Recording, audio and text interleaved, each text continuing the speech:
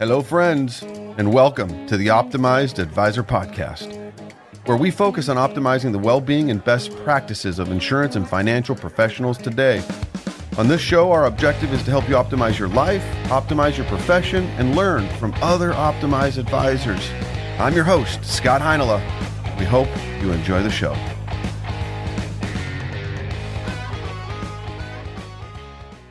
In this episode of the Optimized Advisor Podcast, I had the good fortune and pleasure of sitting down with my friend and esteemed wealth manager, Bart Zandbergen of the Zandbergen Group. And during this episode, we talked about the financial markets and the economic outlook of 2022 and looking forward to 2023. We hope you enjoy. Hello and welcome to the show. Today I am pleased to have with me my friend and fellow advisor, Scott Heinola, all the way from Dallas, Texas. Scott, thanks for joining me. Hello. Thank you for having me. It's good to be here on the Of Zandbergen Report. We're going to have some fun. As always. Okay. So we are going to discuss the best that we can, a review of 2022, the highs and the lows, and then also the best that we can, what we're expecting for 2023. How do you feel about that? I'm ready to dive in, sir.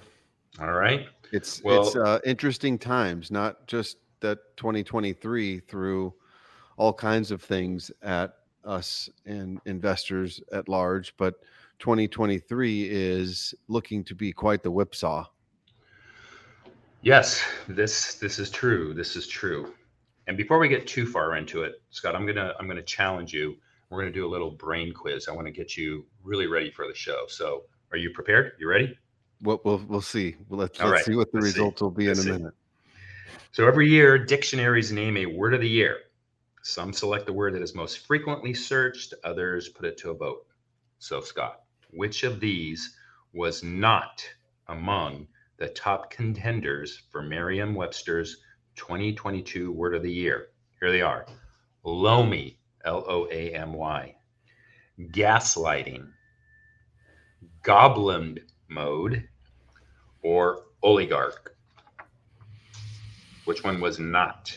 Which word was not? Okay. Yeah. We're going to remove oligarch from that. Okay. That was definitely in the news. Was it loamy? It was not.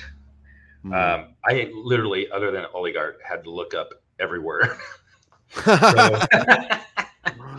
So apparently we're not in the cool crowd, not knowing all those words are. But goblin did not make the Merriam-Webster shortlist, but it did. It was on the Oxford Languages Word of the Year. Here's what it means, in case you don't know, because I didn't. A type of behavior which is unapologetically self-indulgent, lazy, slovenly, or greedy, typically in a way that rejects social norms or expectations.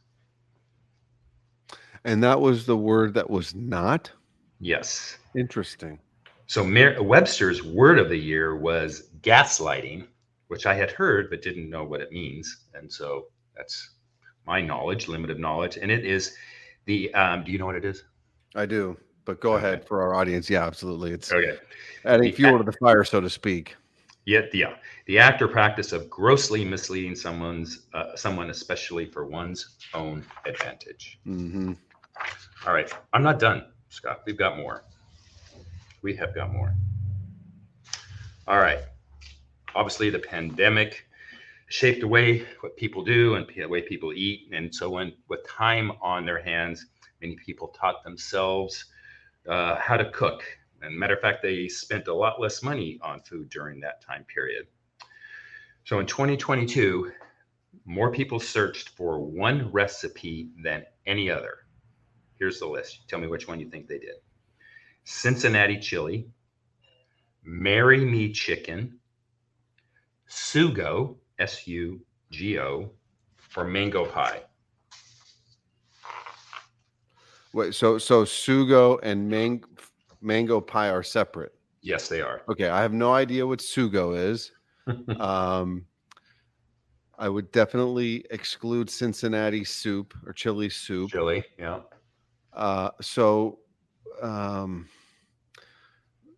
The Lugo, would be Sugo. too easy. Sugo. Yeah.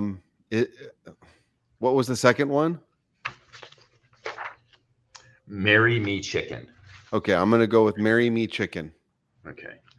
As a sidebar, Tina called it engagement chicken, and she, 2 weeks into our relationship, she made me engagement chicken, and 19 years later, here we are. But that's not the answer. The answer is Sugo. Here's what it is. Is Sugo? A legendary tomato-based Italian sauce that's made by cooking tomatoes with onions, garlic seasoning, and extra virgin olive oil. Okay, it sounds wonderful. Like a tomato sauce. All right. Anyway, you feel warmed up? How's your brain? Exercised. Let's continue pressing forward. Excellent. Okay. So let's talk about, first of all, 2022 in general. As we know, let's just call it a terrible year for both stocks and bonds. If you average the different stock indexes, S&P 500, MSCI, which represents global stock index, NASDAQ, et cetera, you're down about 25% in a straight, if you average those stocks. Probably more disturbing is that the bond index, as measured by the bond aggregate, AGG, was down about 15%. Only one time in the last 45 years have both stocks and bonds been down at the same time. So that's what created some unhappiness, I think, in 2022 from an investment standpoint. As a side, the way you and I manage money, it's good news that we use things other than stocks and bonds that have really helped our portfolios, and in some cases, something near and dear to your heart, like fixed annuities and things like that. So we had that going for us. Yeah, and other private alternative investments as well that aren't affected by the public markets, which certainly had an impact in 2022 for sure. Yeah, for sure. Mm-hmm. But if we dig down a little bit deeper, so what was causing some of this turbulence? Well, we had uncertainty about the Federal Reserve hikes, and that was a pretty significant hike in rates. War in Ukraine, COVID-19, rears its ugly head again in China, labor shortage, and then of course inflation. So if you add all those things, a lot of uncertainty, and of course the direct, or if you will, indirect relationship between the rise in interest rates and the value of bonds. Many people don't know it's just a straight math equation. If interest rates go up, value of bonds go down. So clearly, if we look at, treasuries a year ago were like about roughly 0.17. And if we look at the 10-year today at hovering around 4, somewhere thereabouts, that's a pretty significant increase. Yeah, I'll add to that, and something maybe we can set aside and revisit before we convene, but also when you look at 2022 and just from an equity standpoint, which sectors were impacted the most, and certainly the gem of the bunch, which is the tech sector as a whole, previous to 2022 has done incredibly well for the previous decade, right? And when you look at 2022 in particular, it was one of the sectors that was impacted most, and is currently dealing with a lot of adjustment. Yeah, I think you hit a good point. We've had about 10 years of very solid, what we would call growth, the growth sector of the stock market. And those would be, primarily tech, stocks that do not pay a dividend, stocks that typically do, and this is going to be related, stocks that do typically rely on interest rates and financing for growth.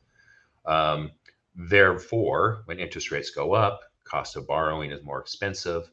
So as a whole, that group, if we just name a few, like the Amazons and companies like that, good companies that got hit pretty hard that are in that category. The flip side, and just to play on the rest of your statement, if you look at companies or ETFs or funds that focus on large U.S. dividend-paying stocks, think of IBM, Procter & Gamble, Home Depot. These are not recommendations. These are just examples. Held up, they were down, for the year, but comparatively speaking, held up quite well. Correct. Significantly more resilient than that of their technology peers. And, you had some very unique circumstances and activity in technology stocks you mentioned Amazon, but you've got also some very, what I call,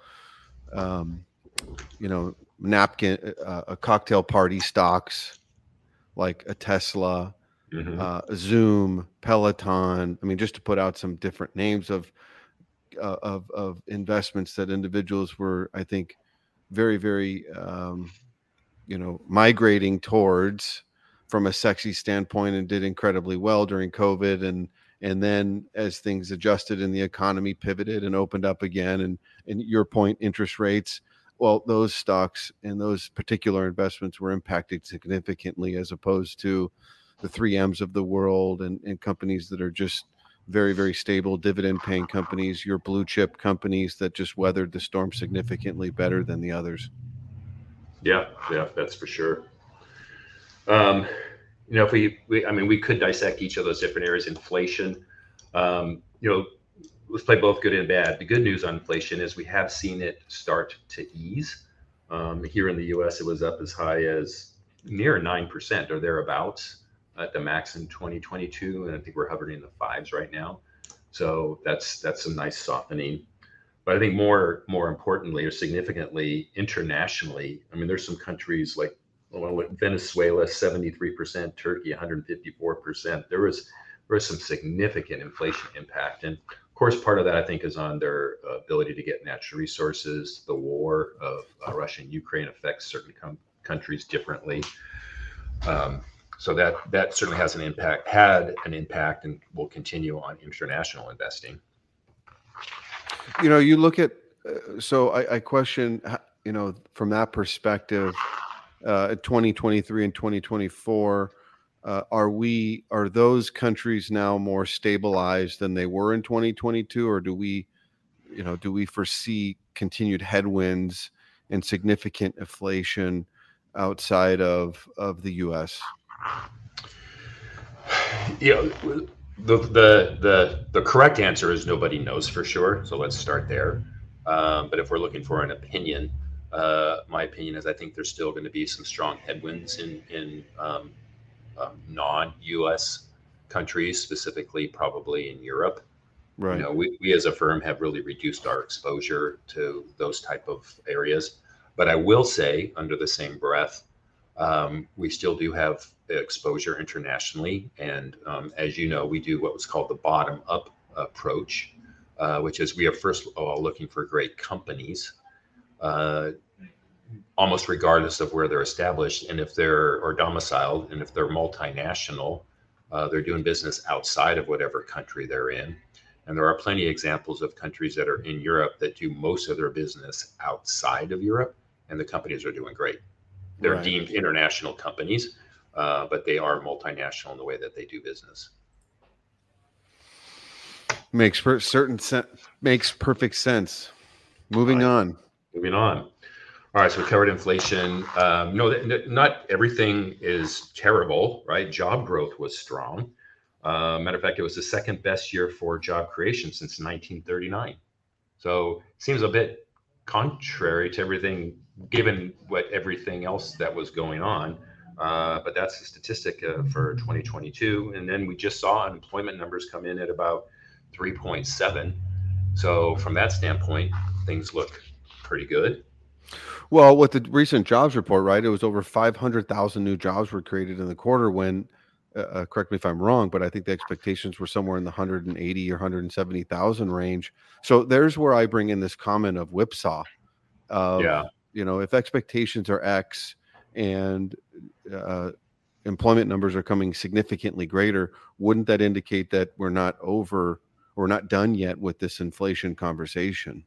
And then conversely, you've got the Fed only raising rates 25 basis points, which created the market to just go on a tear in the short term. And so, you've got these conflicting metrics that are coming at us currently. And there's where there's still, although stability, you question what does the rest of 2023 in the future bring?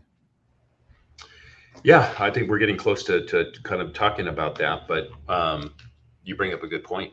And one of my favorite quotes is actually, "It's tough to make predictions, especially about the future." And that was Yogi Berra. For the bit of comedy there. Thanks for laughing. Another kind of abnormality is of the whole situation is that real personal income actually increased. I guess maybe it's not that abnormal if you just look at classic economics. Unemployment was low, the labor supply was limited, so employees were able to negotiate better wages, with the real income increase of about 1.4%. So that's after inflation, 1.4. So that's kind of an interesting fact, I think. And then somewhat connected to that, not only was personal income increased, but so did spending. People were going on trips. People were buying cars, light trucks. They spent money on healthcare, food, accommodations. So spending began to slow down a bit in the fourth quarter, to your point. So, what does that mean for 2023? But I found it interesting with everything going on that was still considered high. Yeah, a lot of that I would say is probably driven just by the fact that people have surplus capital from the COVID and the money supply that was provided through COVID, and so they're still living off the cash in their savings account or their checking account, and consumers were out spending. Well, another question I don't expect to answer right now, but what does now when that money runs out, what happens? Yeah, right. Those are great questions. Let's take a look at housing. So home prices, but in Q4 we started to see things cool off just a bit. So housing prices as of October of 22 were up 9.2% year over year, but down 2.7 over the previous 3 months. So, still up, but definitely a cooling. And then apartment rental income was down 2.2 for the previous 3 months in October 2022. And I think which is, I mean, the reality, everybody wants things to only go up, but some pullback, certainly in the real estate market, is a very, very healthy thing overall. So that's a good sign. I think it's important that people understand that. Yeah. And, I think we just, to a sense, we do need to be logical as well. And if you use classic economics and a little bit of logic, for those who are financing a purchase of a home, a year ago, roughly you could get 3% or sub 3% on a 30-year mortgage. And now there's 6 point something. That's double the interest rate. That means the affordability of, X price home is going to be significantly less for the buyer. That's good. That's destined to bring prices down. Well, 100%. I mean, and that's the part that I think just maybe many people don't necessarily take into account is how significant of an impact a rise in interest rates have on the affordability of that home. Because for most consumers, what does it come down to? Not necessarily the price of the home, but what the monthly payment is and what I can actually support based on my income. Yeah. I mean, you run some basic numbers of just the difference. Let's take a $500,000 mortgage, which, to be honest, in Southern California, you're going to be hard to find. Sure. And if interest rates are at 6.5%, your mortgage payment is roughly $3,300 a month. If I was to use the most extreme example of when interest rates really bottomed, which was, let's call it 2.75%, you're cutting $1,000 or $1,200 off of that mortgage payment. That's real money. Yeah. You double that if your loan is $1 million, right? You're talking $2,400 a month, $2,000 a month. That is significantly different and has a direct consequence on the affordability and then in turn the pricing of real estate. Yeah.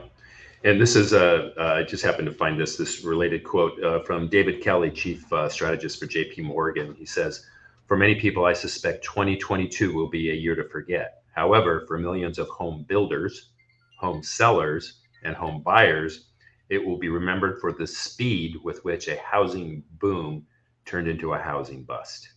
That, of course, is attributable to the surge in mortgage rates. Mm-hmm. I think if we're... Yeah, go ahead. No, I'm about ready to switch and maybe look forward a little bit more. So you go ahead. I was going to say, I mean, that's very well said and articulated. Well, thank you, Scott. Yes. Not you, what he said.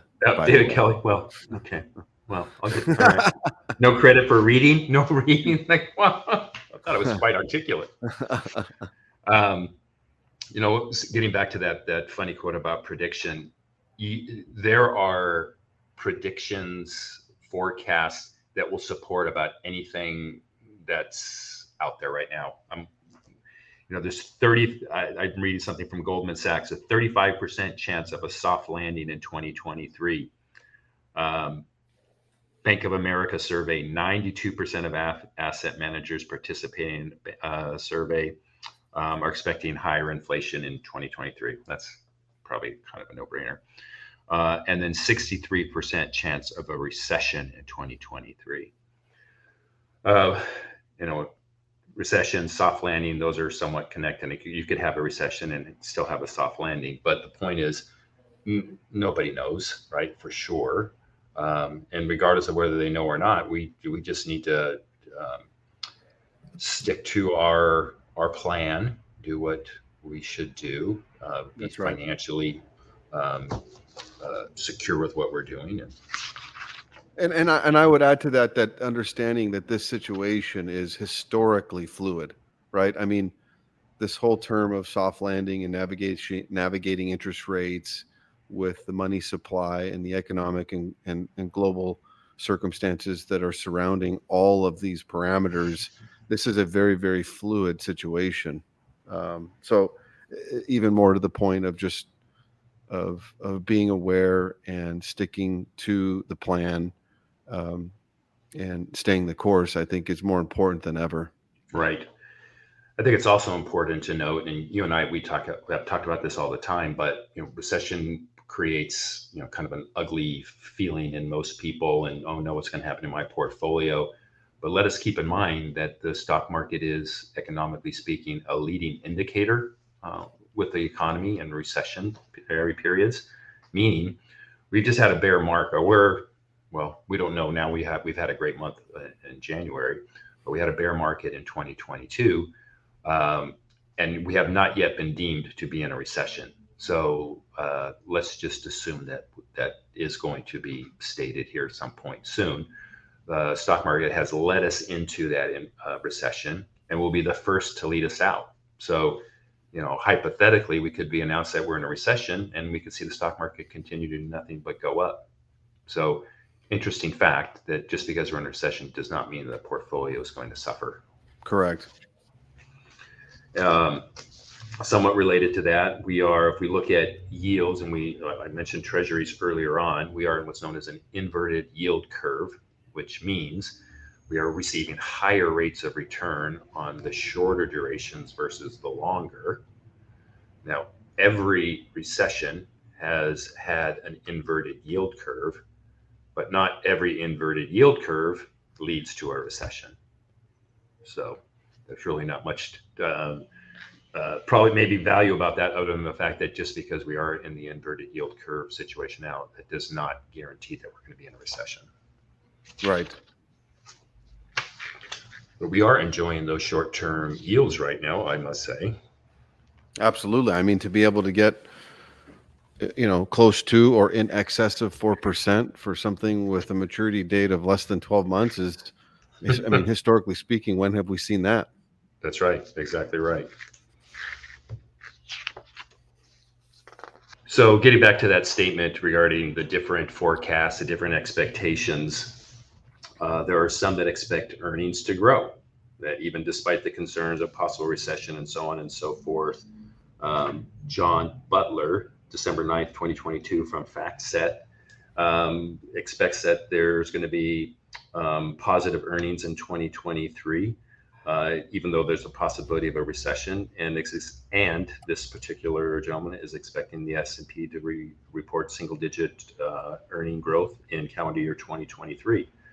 Looks like his expectation is about 5.5%. And then, you know, it doesn't take long to go find another December, also 2022, from Michael Zen, managing director of UBS, expect earnings to be in a recession.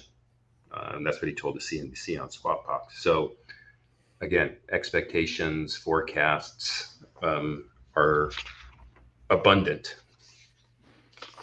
And again, this not to be repetitive, but I am going to be, and this is where I think the year of 2023 is. I mean, this whipsaw year. I mean, you think about some of these stocks that we just mentioned from their lows. Tesla, I mean, it was not too long ago, less than 2 months ago, is at $100 a share, or thereabout, and now it's $206 a share. I mean, those behaviors, that movement in any given stock is not normal. You look at Facebook, right? I mean, these are prolific companies that are, I would argue, very good and strong companies, but that kind of volatility is so extreme. What does the rest of 2023 look like? And how are some of these companies from a stock standpoint are going to respond to this is a great question. Right. Nobody knows, to your previous points. So diversification and finding stable blue chip companies and having true diversification, not just among any type of equity, but other asset classes, is critically important now, probably more than in many, many years. I couldn't agree more. I think the 60-40 model that is quite typical and well accepted had one of its worst performances ever last year. And what do you get when you have two indexes down 25 and 15% respectively? I think it just mandates a little more out of the box thinking, which is what you and I do. We've talked a lot about equities, but let's take a second and talk about bonds and fixed income. So we've addressed a couple of times already about the terrible year of the bear market in bonds. It was a tough year. I think it's worth noting, and to keep things in perspective, the bond market has never been down 2 years in a row. And the last time it was down was in 1994, and it was a 2.9% drop. So 2.9 versus 13 or 14, between 13 and 14 this last year. We are talking to some of our bond managers, and while they are simultaneously licking their wounds from the performance of the bonds, they're also hungry and buying up everything that they can. Because if today, pick a day, starts day one in the life of a bond, or at least of the time that you own it, you've now purchased something at a lower price. And as the yields are going up, the managers are quite excited about getting a really nice bond portfolio with higher yields and buying them at a good price. So, kind of closing off on 2022 and tying a nice bow on hopefully what can all be behind us, right, as we look forward. Yeah. No one can be certain on how long a bear market will last, but this one, by all indications, it does seem pretty normal, right? So the question for you, Bart, is what does the future hold, and how long will this bear market last? Yeah, great. Ask me a question that is going to put me on the spot, and everybody's going to say, "You said this." Just kidding. Well, we are at about the length now. We're about 11 months into a bear market, and that is about the average length of bear markets. Some have been a few months longer, some have been a few months shorter. One thing I can say for sure is not every bear market turns into a recession. So you see, I'm not really picking a lane as to whether or not we're going into recession or not. I'm just trying to put out some facts that would say that, hey, it is possible, and it's also possible that we do not.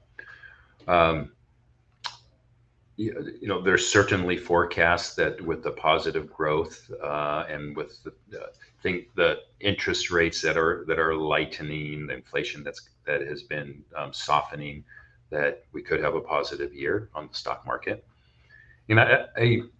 I don't want to focus too much on just the stock market, because the way that you and I manage money, it's not just stocks, and we use enough other assets. But I know it's what seems to be near and dear to people's hearts. So, right. I think it's important to understand, though, that in a a bear market, right, opportunities are created.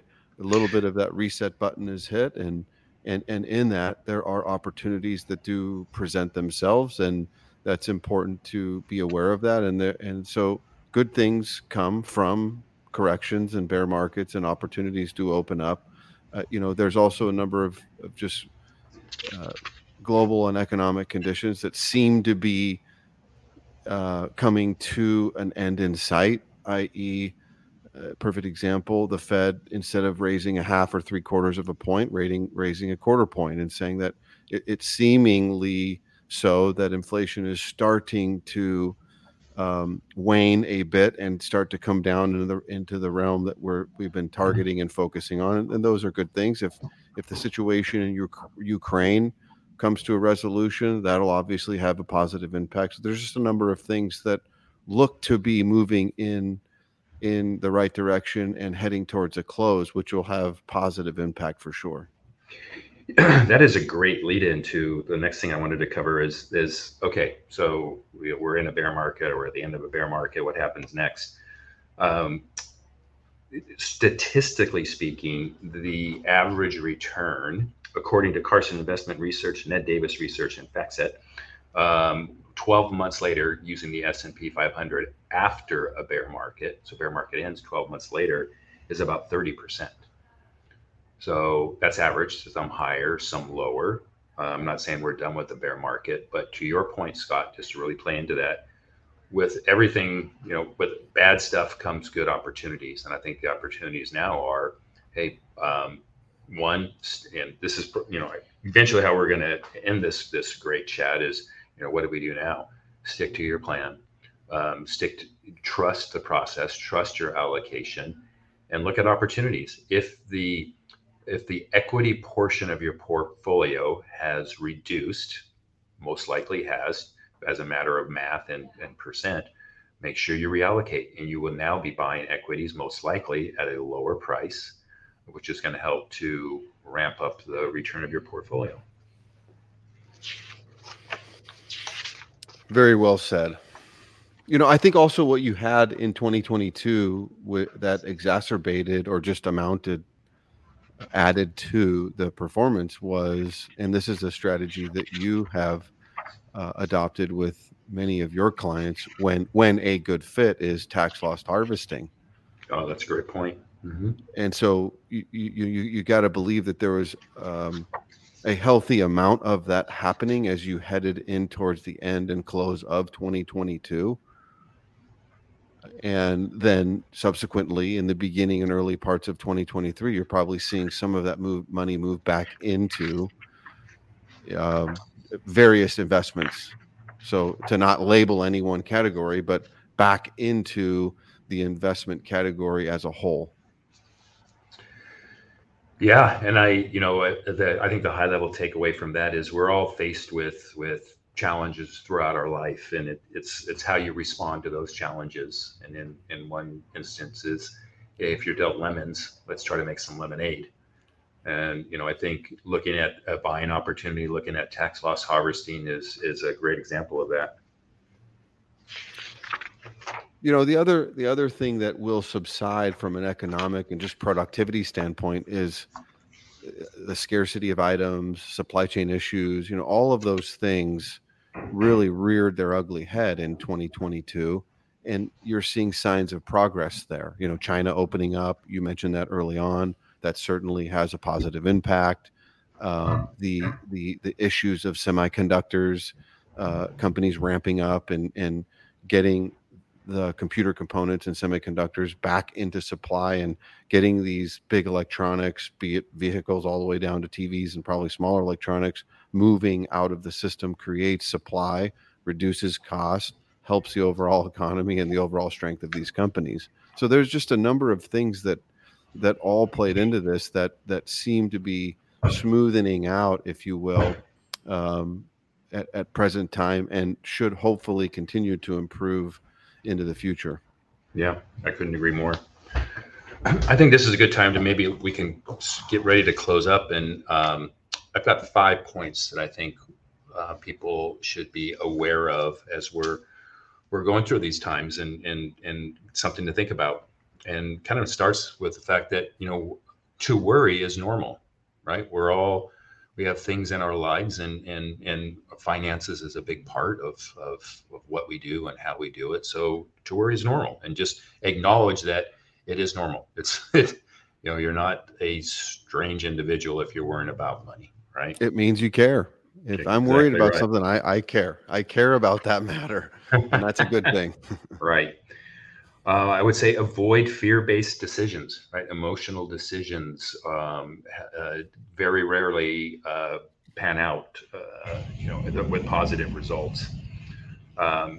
During short, volatility is part of life, and do not allow it to cause you to make short-term decisions. Rely on your financial plan. Keep on the long-term plan, and that has shown over time to really pay off. Stay the course. Matter of fact, thanks for taking point number 2. Stay the course. have a plan. Follow the plan. Right, and then these are also connected. And keep your eyes on the end goal. Right. We have met with so many clients, and as we have gone over portfolio results, we've looked at their financial plan, plugged in the results, and in 100% of the case, like, hey, your financial plan still looks great, right? The end in mind. Begin with the end in mind. Connected with that is trust the plan. So these are all, very well connected. But the last one which is something you can do as well, is be mindful of spending, right? It's during these times, if you spend less, save more, there's opportunities to buy. If you are counting on the income from your portfolio and you can spend less, that's less of a draw on your portfolio. So I think that's a great point as well. Absolutely. Well, sir, we did it. We did it. Any wise words you would like to add in closing? The only thing that I would reiterate is that changing economic conditions, cycles are a very healthy thing overall. Markets, companies, leadership are all very resilient, and it's very important. Perfect example, right? You're seeing, instead of the focus of equity companies being focused on top line revenue, which they were for many years when interest rates were zero, money was essentially free. What have they done? The market has essentially told them and forced companies to now focus on profitability and healthy growth. And so what is the result of that? We're seeing companies, as painful as that is, that were bloated and just had an unbalanced balance sheet, an unhealthy balance sheet. They're making those corrections. They're getting rid of workforce. All that to be said, new companies will be born from that. Wonderful opportunities will be created from that. These companies that have significantly experienced adjustments to their stock price, we're seeing the turnaround there, and you're going to continue to see that. Earnings are coming in very strong. So there's just a number of positive indicators that are coming out of all of this. In closing, weather the storm, stay the course, and have a diversified portfolio. Wise words, my friend. Wise words. All right. Scott, thank you for being a great co-host. Thank you for your participation. Thanks for coming in all the way from Dallas. Of course. I want to thank everyone who has tuned in. If you have any questions or would like to talk further, please reach out. In the meantime, I look forward to being back in the studio next week. Cheers. Thank you for tuning in to today's episode. Please subscribe, like, share, leave a comment or review.